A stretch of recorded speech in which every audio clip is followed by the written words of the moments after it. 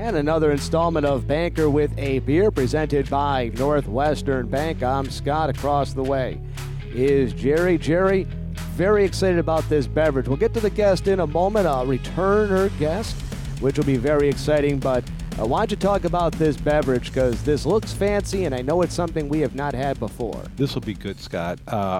Our guest, which we will get to in a moment, kind of gives me a lot of breath when it comes to choosing something. So I'm going a little deep here. I'm going, Scott, you know, if I'm going to go someplace good, it's going to go to Belgium. And this is be Belgium. And we're going to have a Belgium triple here. This is called a Karmeliet. It's a Trappist. Well, it's actually not Trappist. It's Belgian. Apparently, they claim that the recipe for the beer was discovered in a monastery. Well, it makes for a good story anyway, but it's been around for a few hundred years. Anyway, it'll be a triple, so it will be very clear beer, very clean. It will have probably more of a aroma like a banana, a little citrusy, little higher alcohol content. You'll drink it. It's actually probably dissolve right off your tongue. So I'm excited to have it. I actually haven't had this triple. I love Belgian triples. My favorite is Westmalle, but this I think will be definitely in that realm. But we have a great friend of the show here today. So Heidi Eliopoulos, and the only reason I have her along, she's a wonderful person, is that I've learned how to pronounce Eliopoulos. And so it gives me the opportunity to kind of share that with our listening audience. So Dr. Heidi Eliopoulos will be here today. She is the superintendent of Altoona School District, and she's been with us kind of through the last, when we started the podcast, and then through COVID and all the challenges. And I knew her when she was up in Tripel Falls, and I just have been very excited about the candor that you bring to this, and just your passion for the job and the passion for your kids. So Scott, I will start pouring the beer, and you can bring Heidi on board. Outstanding. And I've joked before when we have these return guests on Saturday Night Live, they joke around about the 4-timers club and the 8-timers club and all that. We gotta start getting jackets or whatnot for the people that have been on 3-4 times. I'm a 4-timer. at this point. The first 4-timer. Yeah.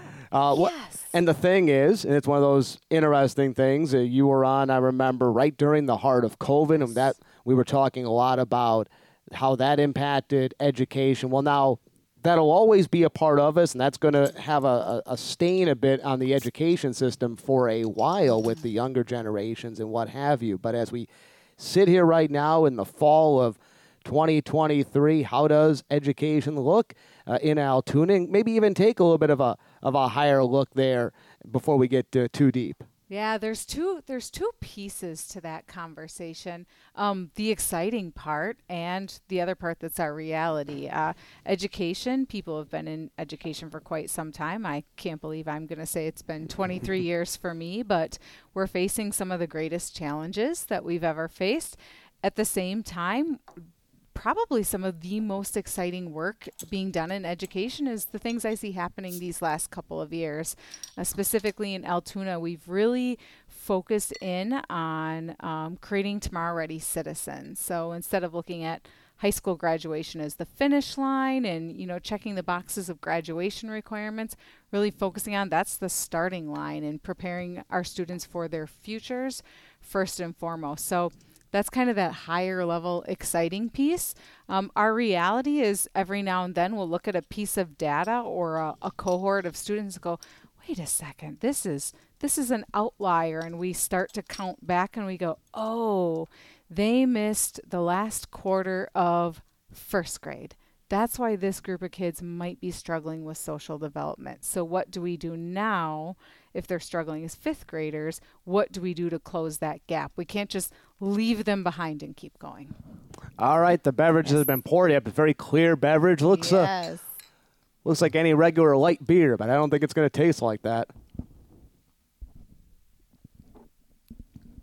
Oh, excellent. This is very nice. good choice, Jerry. That is very, very good, and that'll go down for the next 30 minutes. That'll be outstanding. This will work well. And one other thing, and by the way, Heidi does do her own podcast. The Altoona School District has their own show, EduCast, so make sure you check that out as well. But you mentioned something that you say always on your podcast, that graduating high school is that starting line. Yes. And really explain that to everybody out there. I think it's one of those things that people hear and they're close to understanding it, and maybe by explaining it, you validate what is already in their head. But yeah, there's a lot of life after high school, and that's what we're preparing kids for now. Right. So where that notion came from, that we've really narrowed our focus in, is way back in 2021, we were all still working through the pandemic, but we needed to recommit to our community. We needed to understand our community's values. So we brought in 60 members of our community, and we asked them what their vision is for the future of the community of Altoona, not the school district, the community. And what was loud and clear is every child, as an adult, there is a place for them in our community. However, what their dreams are and what their aspiration is and what their pathway is, they're all completely different. So we can't prepare every student to walk the same path. We have to prepare them for what they're going to do after graduation. Just like an Olympic athlete or a professional athlete, they have coaches that prepare them. Somebody doesn't just show up and run the 100-meter dash at the Olympics with no preparation before it.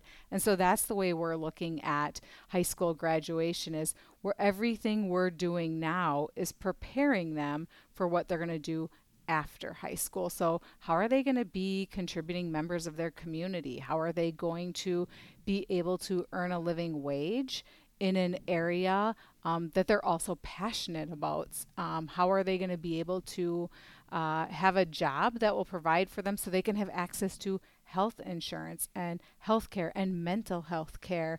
And that's really what we think about, is not pushing kids out the door, and certainly we don't pigeonhole or lock them in, but we start the conversation early with our students, as early as 4th grade. What is a career? What are your interests?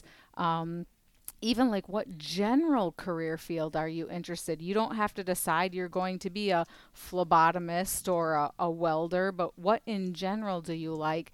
And then we actually help students get college credits while they're still in high school, and work-based learning experiences, so they can decide what they want to do, but also definitely what they don't want to do. We all know those young people who paid for an entire college degree and aren't using it now. So that's really what we mean when we're looking at the high school graduation as the starting line, not the finish line. The most important part of their life comes next, and we prepare them to follow their dreams, whatever that dream might be. There appears to be a lot more of I'll call it a blurring of the lines a bit between college and high school or tech school.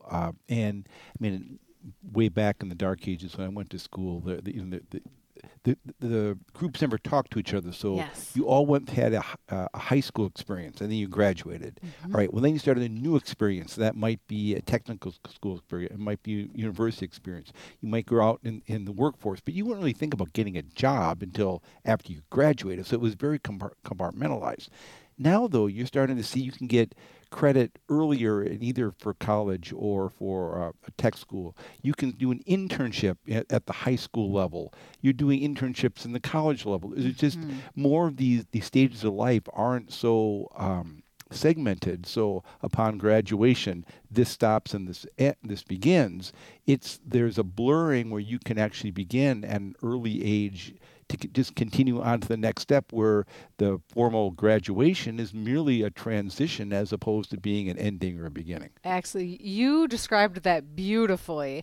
And that, when I talk about some of those exciting things that are happening in education right now, there's a lot of research that tells us what adults need, what experiences they need to be successful in a career field, to be successful going to college. And we have different indicators. So we have the answer key now.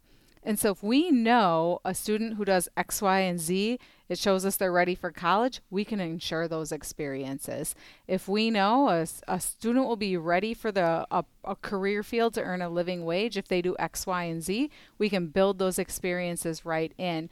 We know that a student who graduates from high school and doesn't have any level of certification or training or apprenticeship or a degree from a 2-year college or a 4-year college, they're more likely to have to work part-time jobs, multiple part-time jobs, which don't always come with benefits like health insurance or other benefits like that. They're more likely to have children very young, but then struggle to support them.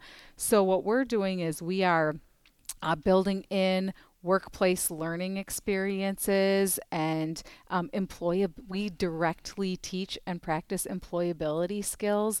We developed a rubric so we can give kids feedback on their employability skills.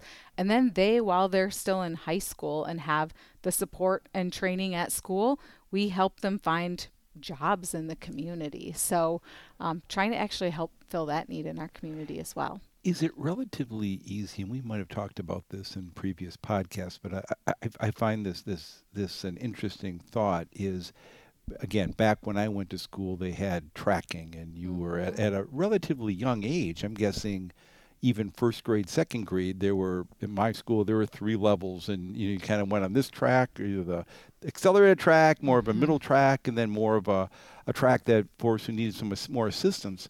And there really, once you were assigned to one of those tracks, there was very limited movement between those areas.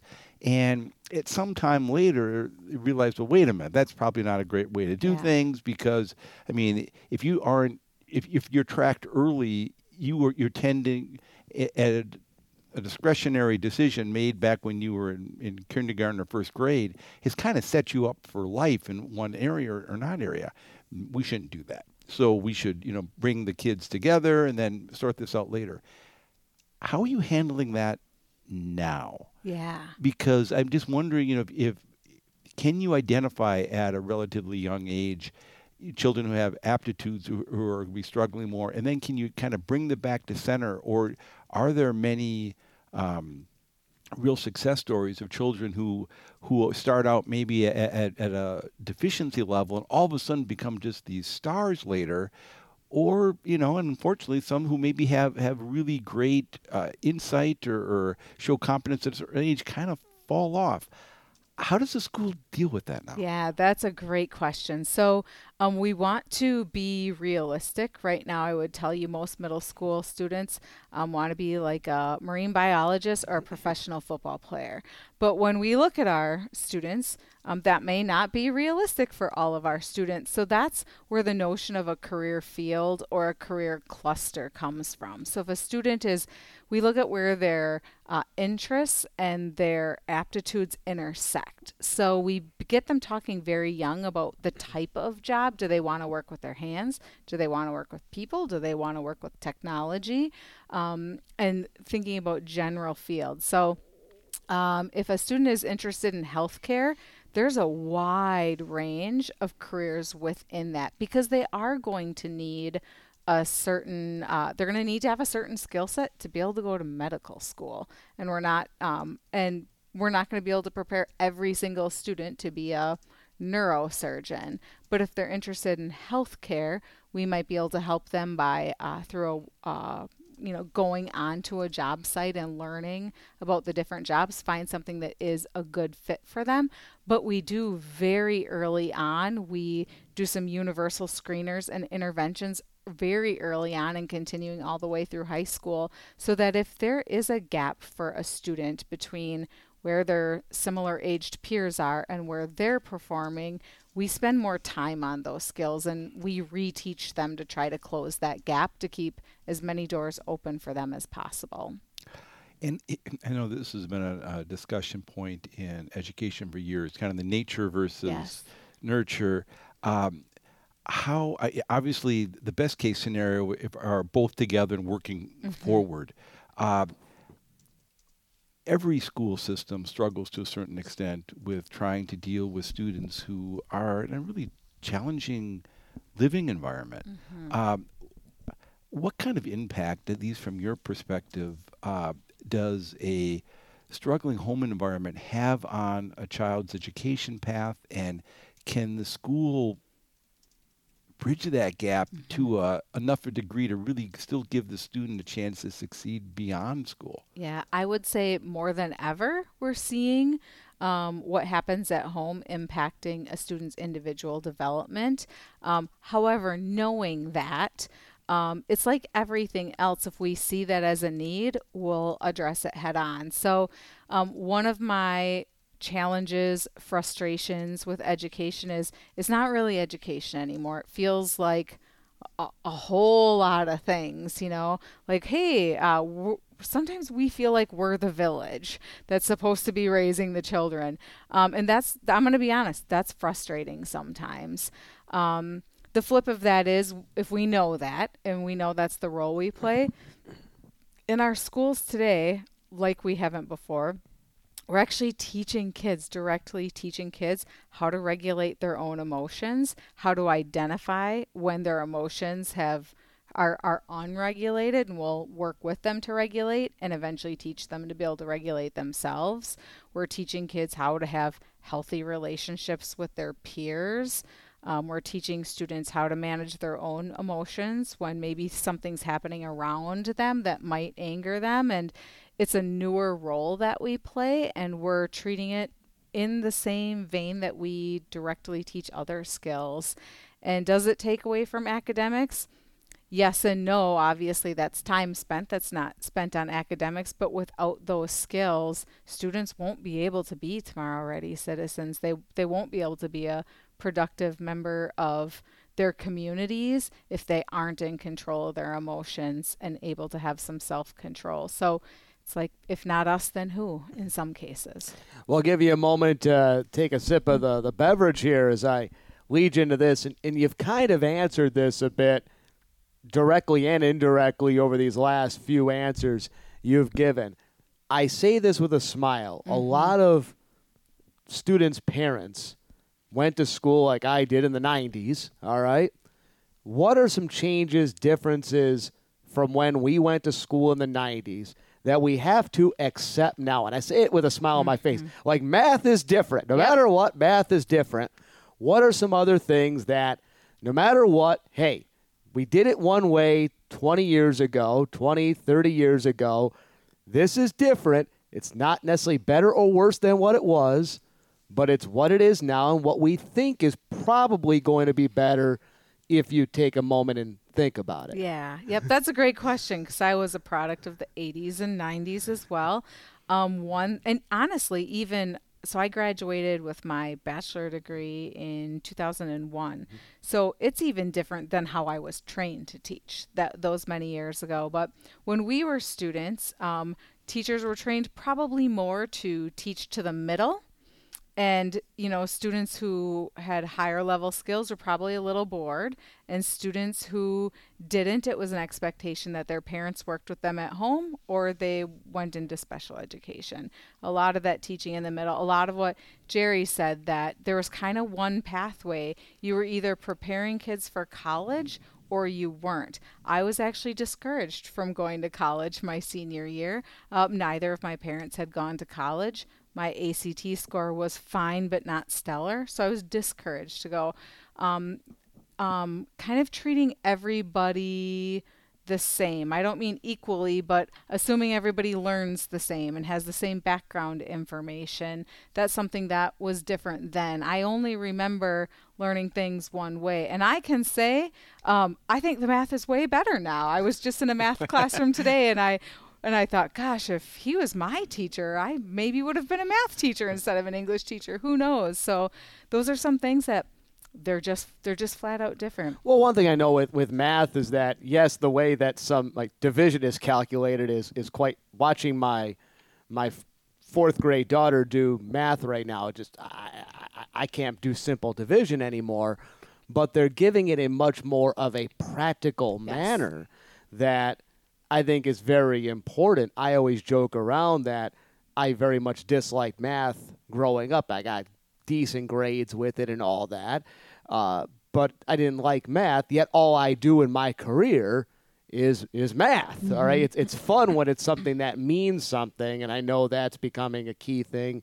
Going right back to what you were saying before, is trying to show how this education can be applied to whatever it is you want to do, and no matter what it is you want to do, probably elements of every class you take is going to play a role. I'm going to go back to something we talked about earlier in the discussion, but taking a different approach. We were talking about how good it's to be done with COVID and those challenges. Yeah.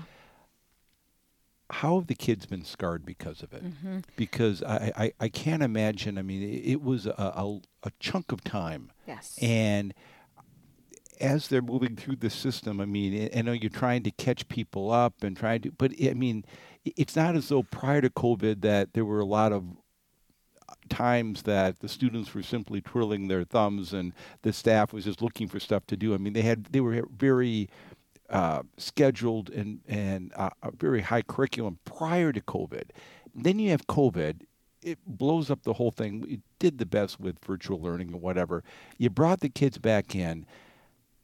How has that process gone, and where are things today, and will there ever, quote unquote, be, I won't say normal, but will they always kind of have scars through the rest of their life in terms of missing some very critical and key portions of their education at a time when they were most open to it? I've heard things like, the best time to like learn a second language is at a certain young age. Well, that window opens and the window closes. I'm guessing there are things in education where the window opens, window closes. You can backfill, but it's not the same. Yes. Excellent question. Where we have seen the biggest impact is the younger the students were during the statewide closure, the greater impact it has had. So COVID learning loss was predicted. We experienced it all over Wisconsin, all over the country. We experienced it in Altoona. For the most part, we have recovery data points where we're almost back up to where we were pre-COVID. We've been very deliberate about our work to bring academics back up.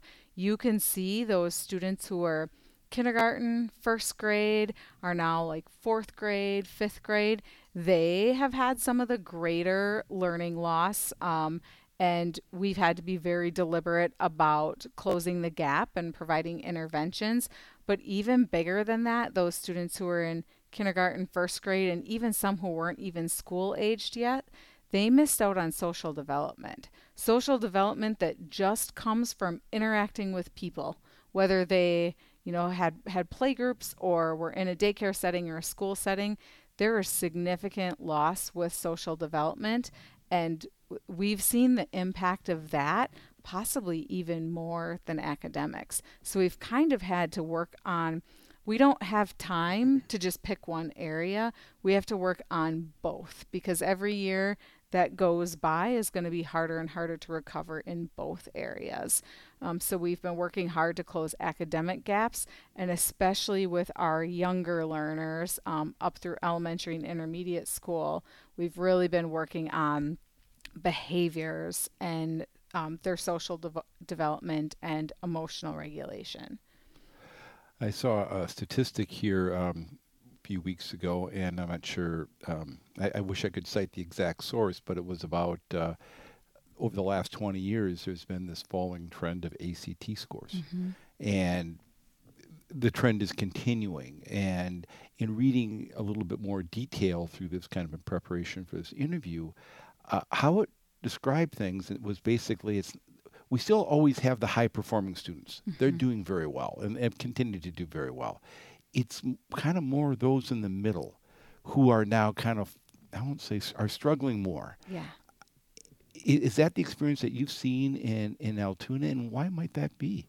Yeah, so specific to our ACT scores, we had been on a downward trend. Actually, I'll be honest, all of our outcomes had been on a downward trend since about 16, 17. So even pre-COVID, unfortunately, in Altoona, our learning outcomes were on a downward trend for students. ACT has trended back upwards, and with our 3rd through 8th grade scores, there are some areas that are already higher than pre-COVID and some that are the highest they've been.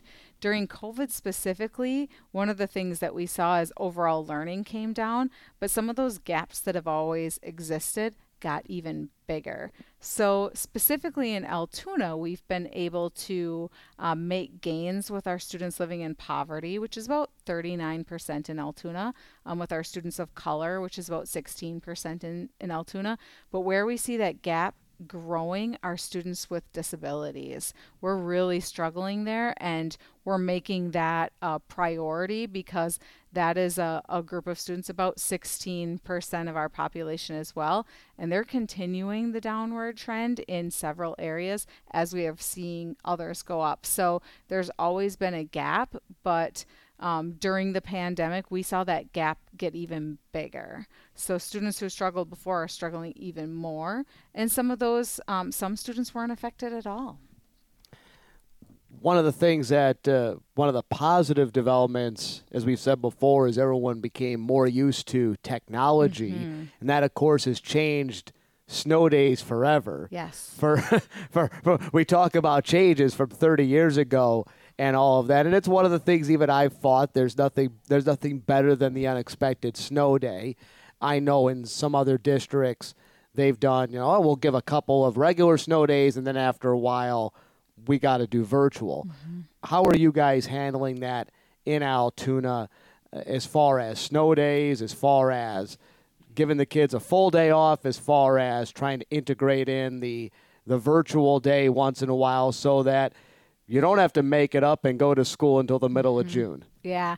So we build in 3 snow days for the whole entire system. Starting 6th grade and up, for the 4th snow day, we do move to virtual. It's a challenge because it's not the same as being in person, but frankly, coming to school on June 7th, 8th, that's not really productive either. So you're picking your poison. People are just there. There's no good option either way. For some of our younger learners, we do actually have more of a buffer for our required hours. So we might send home some activities that they don't count as instruction, but they're activities that if a parent is in a position that they want to and are able to continue some activities with their kids, we provide that.